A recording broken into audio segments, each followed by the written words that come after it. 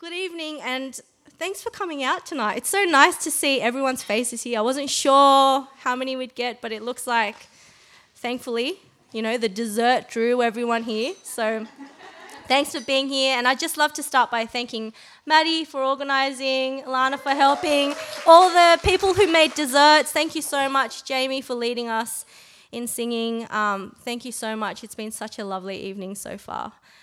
Tonight, as you all know, we'll be looking at the topic of contentment. So if you'd like a title for this talk, I've titled it Learning Contentment. Now, when Richie, Riley and myself were having a chat one random Monday morning about who we could ask to speak at our next women's event, I said something along the lines of, sorry, I have no suggestions for speakers yet, but I do have a suggestion for a topic.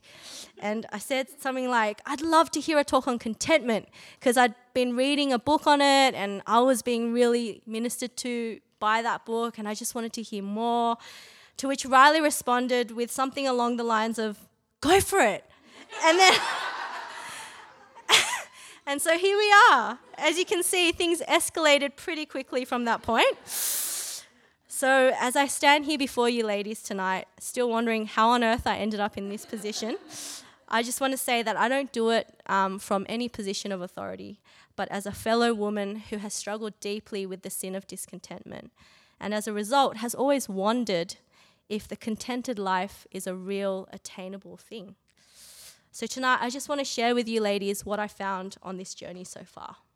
I'd also like to preface this talk by saying that most of my thoughts and ideas come from this book, Learning Contentment. Can you see my title also came from this book? By Nancy Wilson. I would highly recommend it to all of you, and if anything I say tonight piques your interest at all and you'd love to find out more, it's probably in here, so please check it out. Okay, before we get stuck in, please let me pray for us. Dear Heavenly Father, I thank you so much that we can find all that we need to be content in you. Lord, I pray that you would help us tonight by your Spirit, to be ministered to, and Lord, that you would help us to catch what you'd like us to catch and to leave what you'd like us to leave. Lord, I pray that you would humble me, and by your mercy, would you use what I have to say for your glory alone, God? We just ask that you would help us tonight. We love you, Lord, and we pray all these things in your precious Son's name. Amen. So, contentment.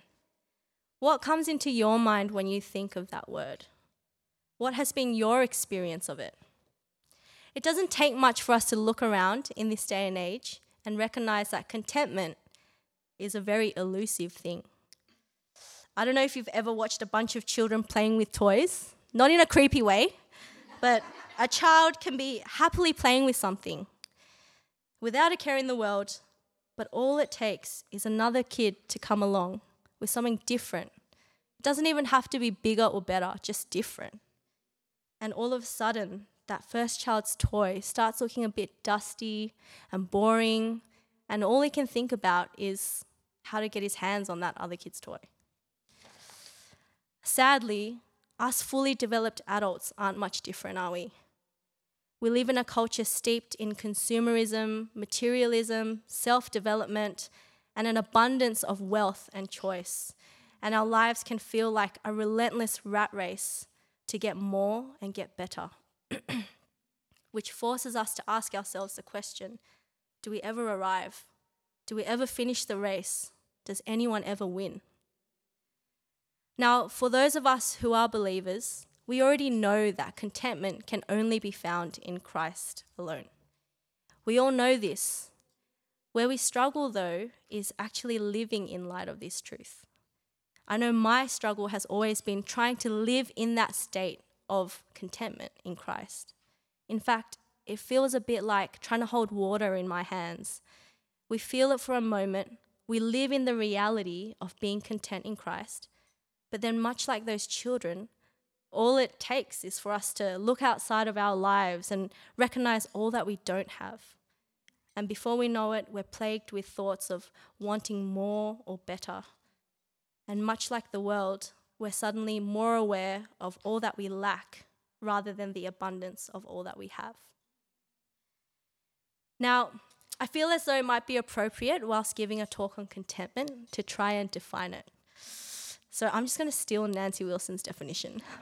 According to Nancy Wilson in her book, she defines contentment to be a deep satisfaction with the will of God. I'll repeat that. Contentment is a deep satisfaction with the will of God.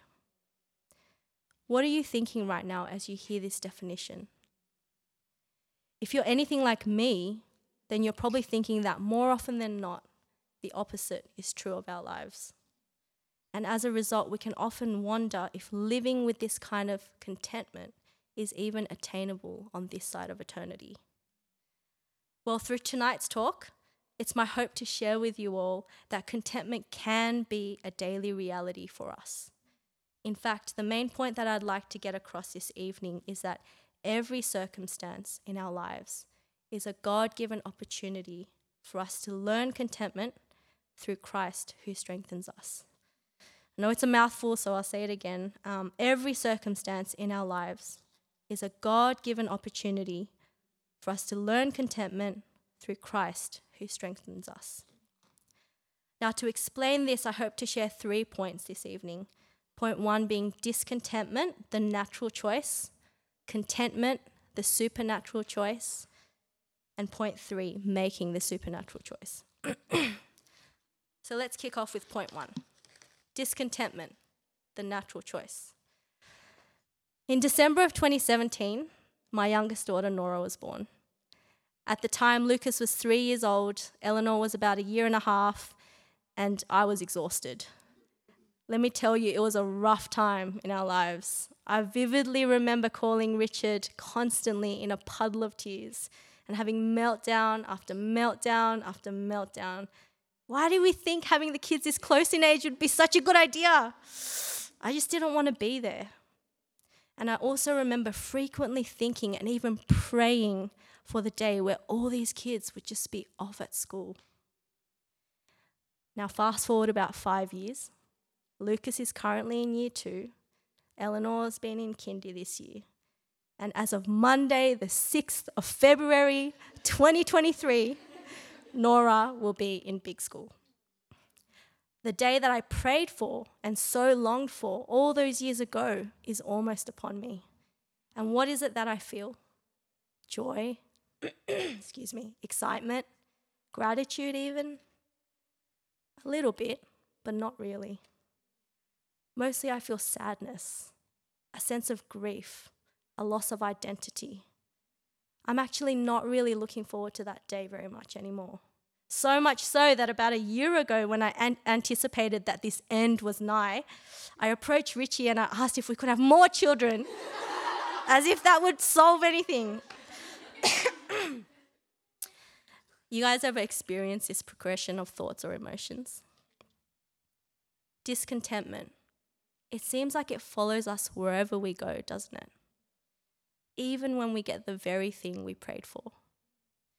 Now, what I'm not saying is that we can never feel grief or sadness about our circumstances. We can feel all those things without indulging in sinful thoughts or behaviors. Unfortunately, this wasn't the case for me. If contentment is a deep satisfaction in the will of God, then what I was feeling was definitely the opposite. And let me tell you, it's a feeling that's hard to shake. Nancy Wilson says, the normal state of a man is certainly not contentment.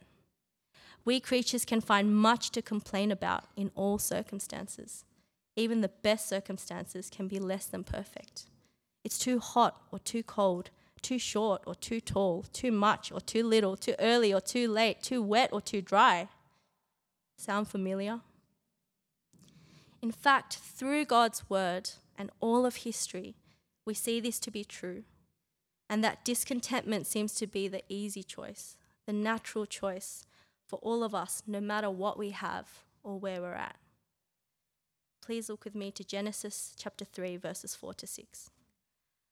For some context, God had just created man and woman, and it was very good. And then the serpent enters the scene. We all know this exchange. The serpent approaches Eve and asks, "Did God really say you can't eat from any of these trees in the garden?" And she replies by saying, "No, we can. We can eat from all of them, just not the one, because if we do, we'll die." Pick up with me in verse 4. But the serpent said to the woman, "You'll not surely die. For God knows that when you eat of it, your eyes will be opened and you'll be like God, knowing good and evil." So when the woman saw that the tree was good for food, and that it was a delight to the eyes, and that the tree was to be desired to make one wise, she took of its fruit and ate. And she also gave some to her husband who was with her, and he ate. Did you catch that? It's quick and it's subtle, but did you notice Eve's little nudge with discontentment and what that led her to? I mean, let's backtrack and zoom out for a bit. Eve had everything the human heart could desire.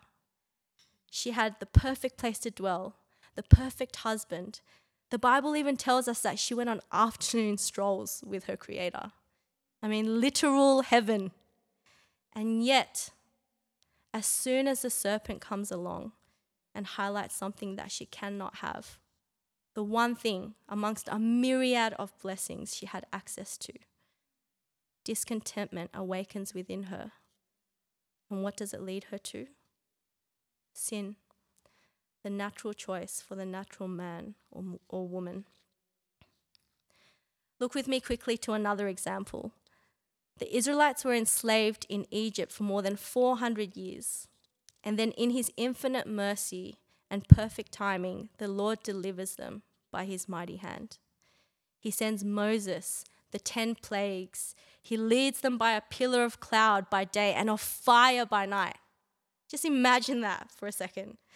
He parts the Red Sea, basically displays his resplendent might and glory for all the Israelites to see with their own eyeballs. They saw it.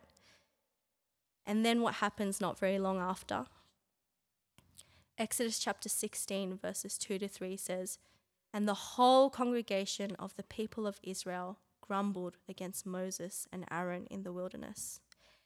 And the people of Israel said to them, 'Would that we had died by the hand of the Lord in the land of Egypt, when we sat by the meat pots and ate bread to the full. For you have brought us out into the wilderness to kill this whole assembly with hunger.'"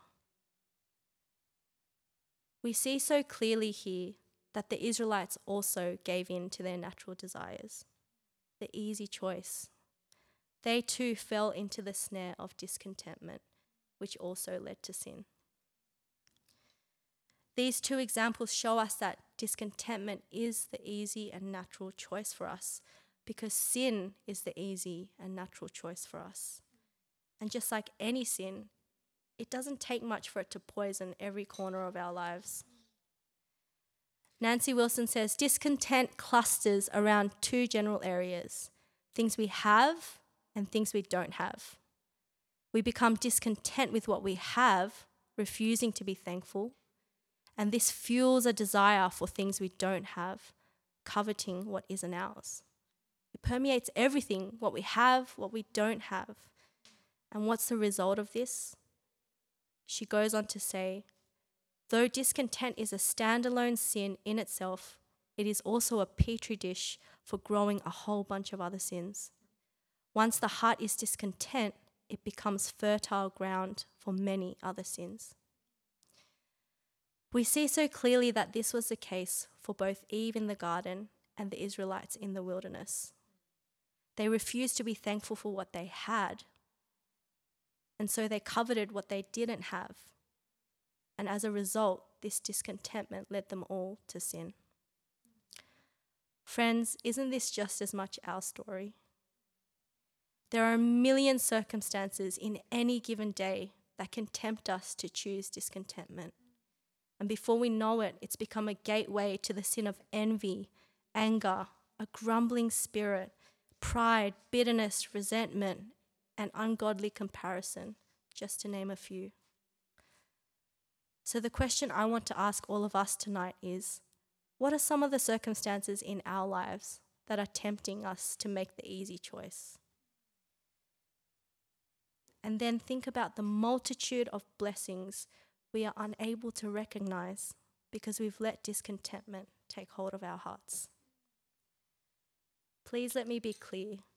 As I said earlier, there is a difference between godly grief and the sin of discontentment.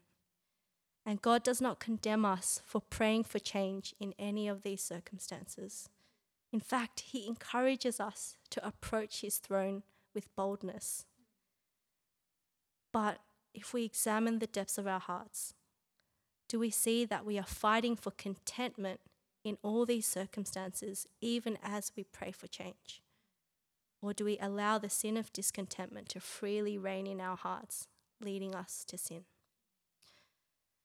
Friends, let me be the first to tell you that I am guilty of this, often on a daily basis. But friends, it's also my delight to tell you that there is a better way. Another choice, albeit more difficult, but possible for those of us who are in Christ. This leads me to my second point, contentment, the supernatural choice. Now, we've heard a bunch on discontentment and how it's the natural choice for us, our natural state. This would imply that contentment is an unnatural state for us to be in. Nancy Wilson has defined, we've heard, contentment to be a deep satisfaction with the will of God. But what does this look like? Well, Jeremiah Burroughs, a Puritan preacher from the 15th century, has said, Christian contentment is that sweet, inward, quiet, gracious frame of spirit which freely submits to and delights in God's wise and fatherly disposal. Now, picture anyone going through any type of hardship with this kind of disposition. It doesn't seem natural, does it? In fact, I want to try and show us this evening that it goes beyond the unnatural to the supernatural. Contentment is a supernatural choice, a supernatural state of being which God is calling us to walk in. So how do we choose it? How do we walk in the supernatural? Please look with me to Philippians chapter 4, verses 11 to 13. This is where we'll be camping out for pretty much the rest of our time together. Paul here says, "Not that I am speaking of being in need, for I've learned in whatever situation I am to be content. I know how to be brought low, and I know how to abound. In any and every circumstance, I have learned the secret of facing plenty and hunger, abundance and need. I can do all things through Him who strengthens me." Now, here we see that Paul reached that ultimate goal of being content in all circumstances. But how did he get there? Well, he says in verse 11, "For I've learned in whatever situation I am to be content." He reveals to us here that he had to learn it. And in doing so, thankfully for us, this also implies that it can be learned. Nancy Wilson says, "We often think contentment is something that happens to us rather than something that we take pains to learn." Paul doesn't say he was born a naturally contented person. Rather, God gave him many opportunities to learn it. We should be encouraged by this, because if Paul, such a great man of faith, had to learn contentment, then there is no shame in confessing that we are going to need some lessons as well. Friends, doesn't this encourage us? Doesn't it bring us relief? Because Paul's natural disposition was a sinful one, much like ours. He too was naturally inclined to the sin of discontentment. So he had to learn how to be content in all circumstances. And God gave him plenty of opportunities where these lessons could take place. Let's have a quick look at what some of these opportunities were. Read with me 2 Corinthians chapter 11, 24 to 28. This is Paul speaking. He says, "5 times I received at the hands of the Jews the 40 lashes less one. 3 times I was beaten with rods. Once I was stoned. 3 times I was shipwrecked. A night and a day I was adrift at sea.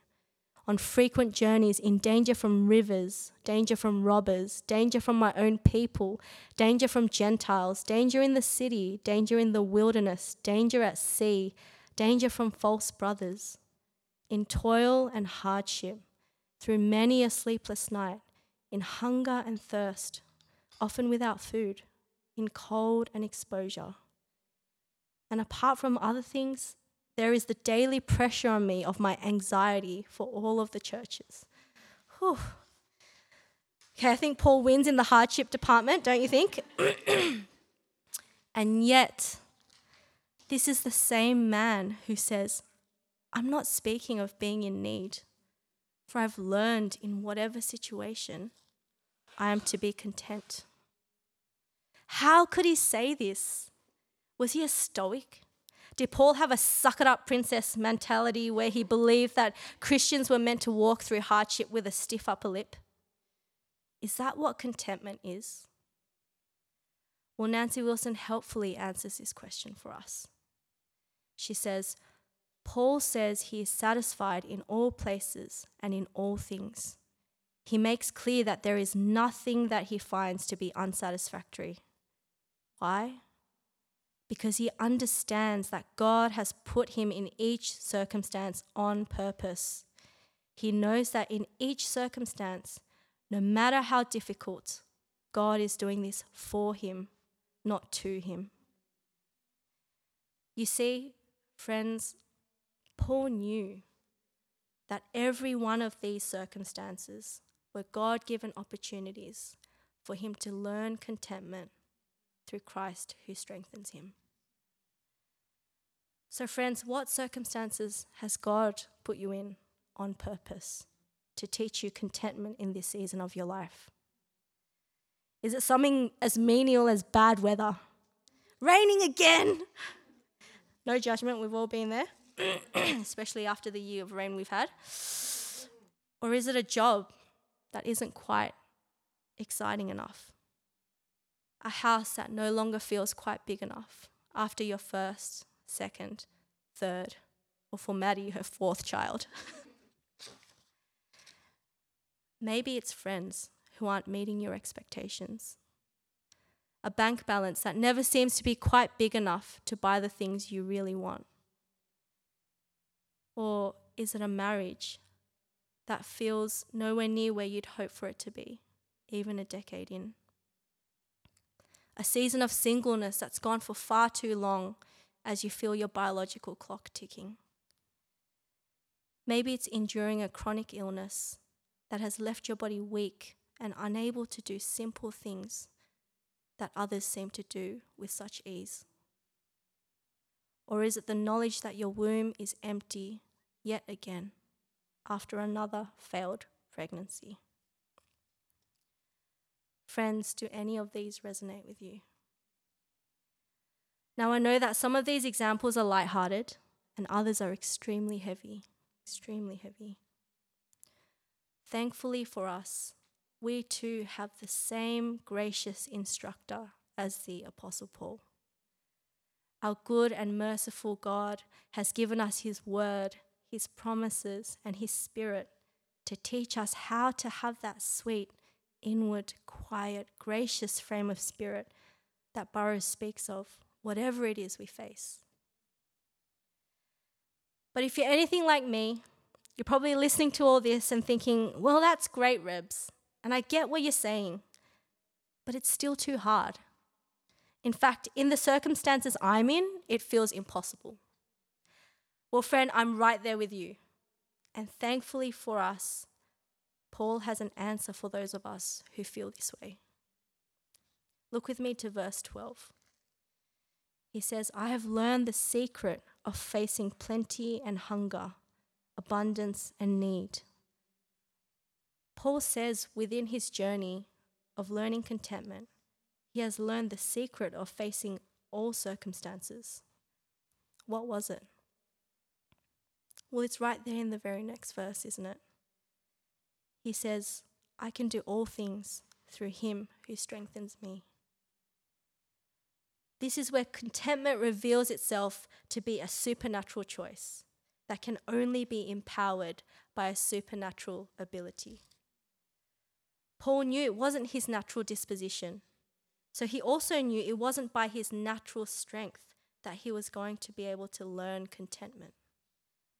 As much as our effort is required in learning this spiritual discipline, we can see here that ultimately, Christian contentment cannot be attained without the supernatural help of Christ, our Savior. And friends, what a relief.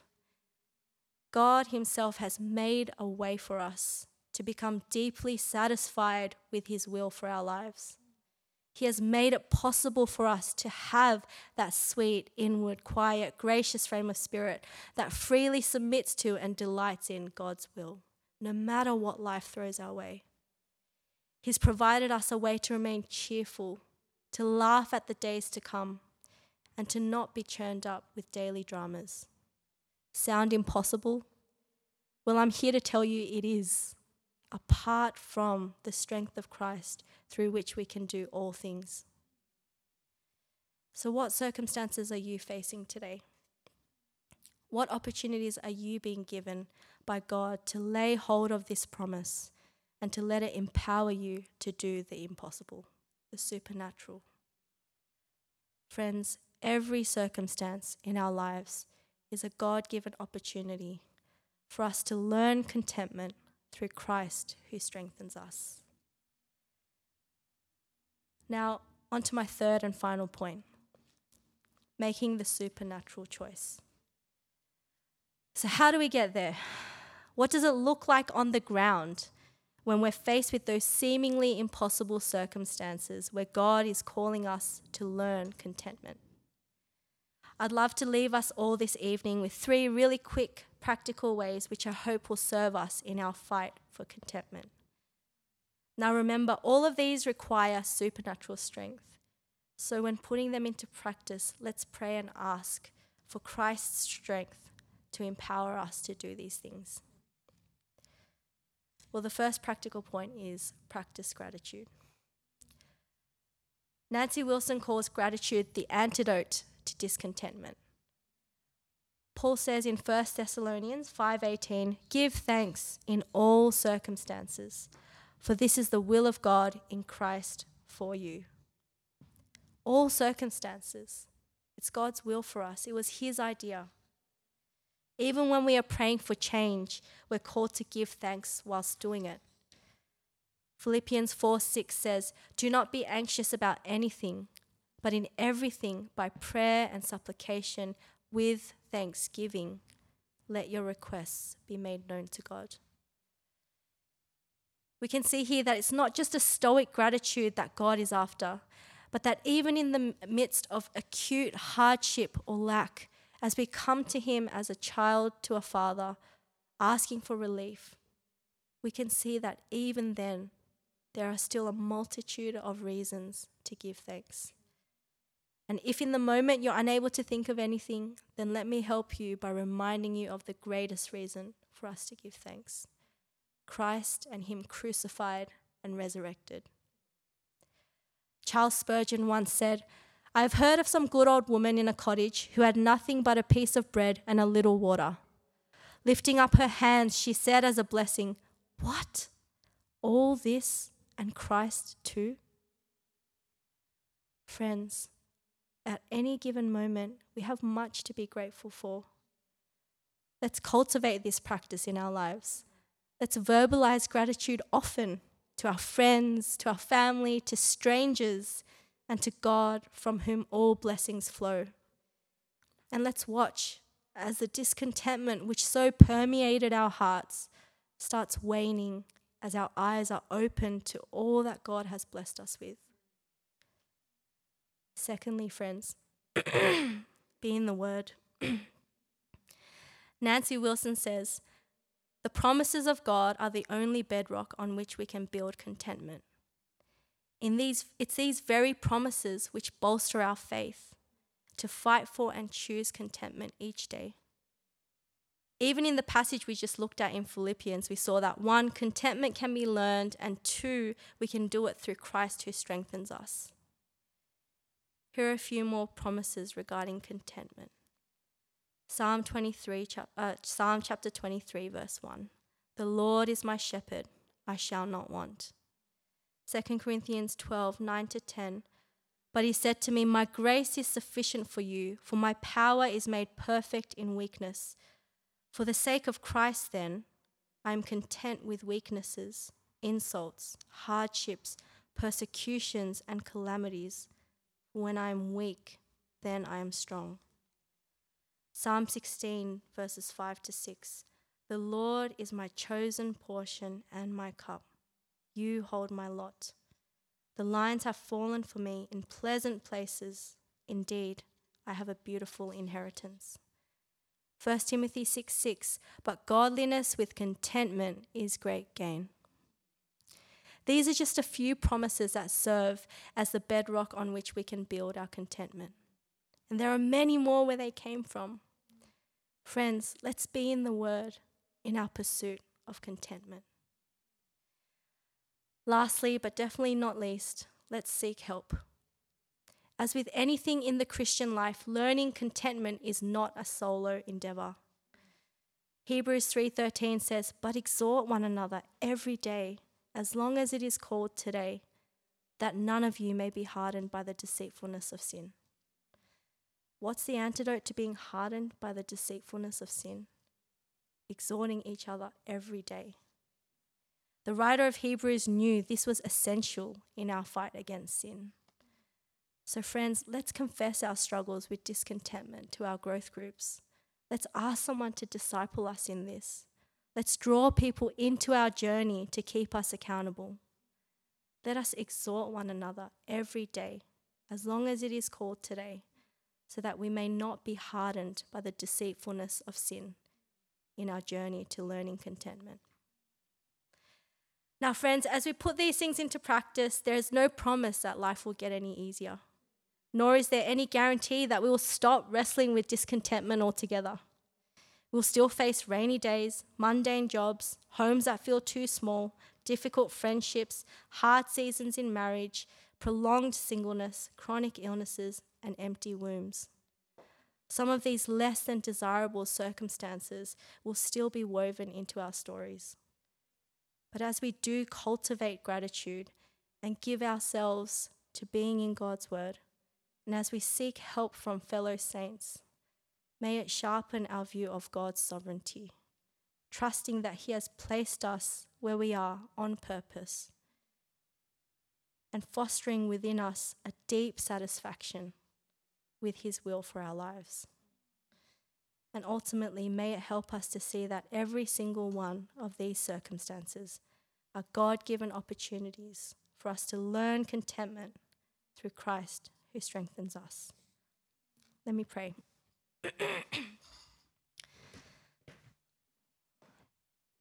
Heavenly Father, we thank you for the circumstances that you've placed each of us in today. Lord, I thank you that you are sovereign and you are good, and that in each of these circumstances, whether hard or easy, Lord, that you are teaching us an important lesson about contentment in you, Lord. Lord, I pray that as we walk away, that you would help us to see the abundant blessings in each of our lives. Lord, I pray that praise would fill our lips. And Father, I pray that by your strength and your strength alone, that we would be able to be content in where you've placed us and in you, Lord. We love you and we thank you, and we pray all these things in your precious Son's name. Amen.